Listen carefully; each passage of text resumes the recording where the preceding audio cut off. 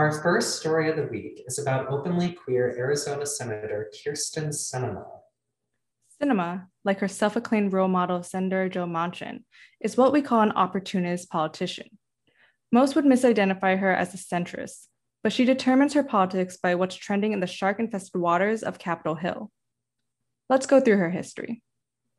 So Sinema started her career in politics as a progressive Green Party candidate, advocating for the abolition of the death penalty and for the end of the country's war on terror.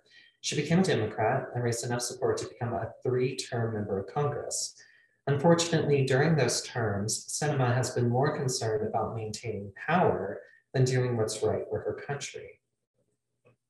One major tactic Sinema uses is her past experiences living homeless with her family as a child. This tactic has proved her resilience and non-elitist character to appeal to centrists and Republicans. Controversially, Sinema's account of living homeless have been filled with contradictions. It's not entirely clear the history of Sinema's homelessness, but it is clear how little it has shaped her desire to help other homeless populations in her state. On March 5th, Sinema, among 7 other Democrat senators, voted against raising the minimum wage to $15 an hour. This type of assistance would have been a step forward in providing financial security to all Americans. You would think someone with a history of homelessness would have appreciated that type of financial security during her childhood. But that's not all. Sinema prides herself on being able to work across the aisle with Republicans as a member of the Blue Dog Coalition. But how bipartisan is she truly? In an apparent FU to her Democrat colleagues, Sinema has been sporting some expletive-laced jewelry in response to being raked over the coals for her anti-minimum wage increase vote. Now, I love any type of protest jewelry. I have brass knuckles that spell ACAB. But how bipartisan can you be when you're shutting down members of your own party? And that ring, simply hideous. Sinema could use a lesson in fashion sense also. But this brings us back to Sinema being an opportunist. She has proven that she will work any angle and use any detail from her life, regardless if it's fact or fiction. Her clutching onto power is shameful when it comes at the cost of her constituents. Opportunistic Congress members like her and Manchin can be solved at your next election. Support progressive candidates because these two won't have your back. And we almost forgot it.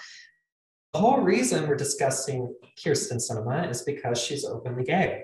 Amid everything else, there's that factor.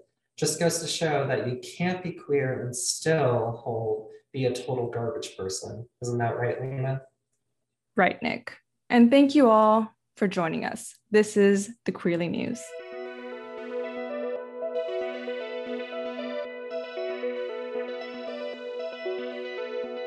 Our main story today is about the popularity and danger of gender reveal parties. On April 20th, police responded to an incident in Kingston, New Hampshire, at a quarry where a gender reveal party went horribly wrong. Several neighboring cities reported their houses shaking and hearing a blast due to an explosion caused by 80 pounds of tannerite, an over-the-counter explosive that is primarily used for firearms practice, but has been popularly used for gender reveal parties. Tannerite has been sold in gender reveal kits at usually 1 to 2 pounds. The cause for the explosion was the excessive amount of tannerite. But this isn't the first instance where gender reveal parties have proved dangerous and in some cases, deadly. That case was from 2019 when Pamela Kreinmeyer was instantly killed from shrapnel from a pipe bomb explosion that was used to reveal the gender of her soon-to-be grandchild. What was supposed to be a joyous occasion at this rural Knoxville home ended in tragedy. Late Saturday afternoon, we received this press release that reads in part, the Marion County Sheriff's Office received a 911 call of an explosion.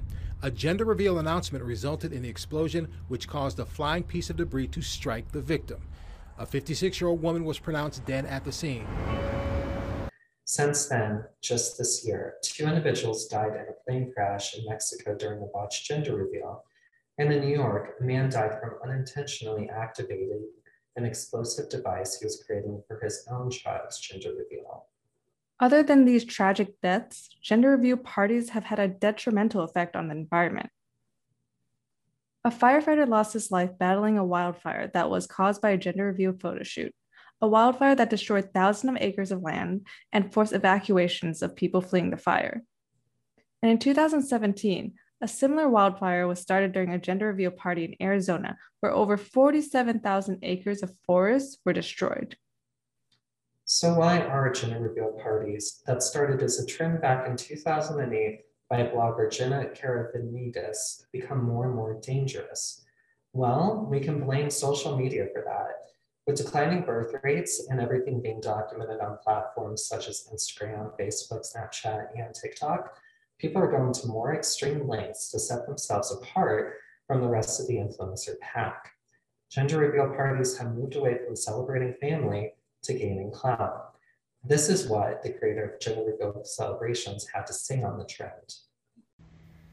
Maybe gender reveal explosions should be categorized as hate crimes because they are aggressively against transgender and non-binary people.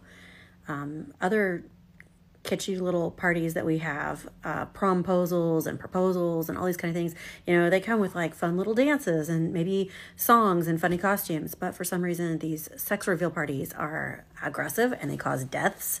And it's just a way for people to stomp their feet in the ground with an aggressive, threatening message that's saying it's a boy or a girl, damn it. It's like two genders. Well, it's not. And there are people that are intersex, transgender, non-binary, and they need to deal with it. So it's a hate crime. Look, here's the thing. Gender reveal parties have proven to be dangerous. But that danger is not only limited to those involved in these tragic accidents, but the children at the center of these parties as well. Even the creator herself just acknowledged how harmful these parties are. The greatest opposition to gender reveal parties, other than the deadly risks of how they are implemented, are how they reinforce gender binaries, excluding the existence of gender nonconforming, non-binary, and trans individuals. For gender reveal parties, the choices are only blue or pink, and both gender and sex is much more complicated than that. The more we fall into reinforcing these binaries, the less we are breaking down gender roles in society. And we are predetermining the identity of a child before they're even born. That type of coding influences the way parents raise their children, and that type of coding may not be what's healthiest for the child. And even though these extreme and deadly methods for a gender reveal party mostly get more extreme because of social media clout, many of those who engage in these deadly gender reveal parties do so as a way to push back against queer identity and to reassert a dominant heteronormative gender binary. Last year, NBC reported that most of Facebook's content and discussions of transgender identity were largely controlled by right-wing sources. Many of these Facebook groups that spout off hate discuss the importance of continuing to do gender reveal parties to get back at liberals and push back against a politically correct agenda. This is not to say that everyone throwing a gender reveal party is queerphobic, but the predominance is astounding. So what's the solution? Gender reveal parties are a nuanced issue. It's important to celebrate gender, but also be inclusive. We have to keep ourselves open that the children we bring into this world may not fit into some concrete category. Would this take away the purpose of a gender reveal party? Yes.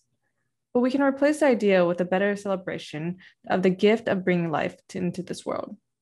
And please, can we stop using deadly explosives and poorly conceived stunts out of such celebrations? Nothing screams celebration of life like killing grandma. All right, that's our show. Stay tuned next week for another episode of the Queerly News. This has been Nick and Lena. Stay safe and stay queer.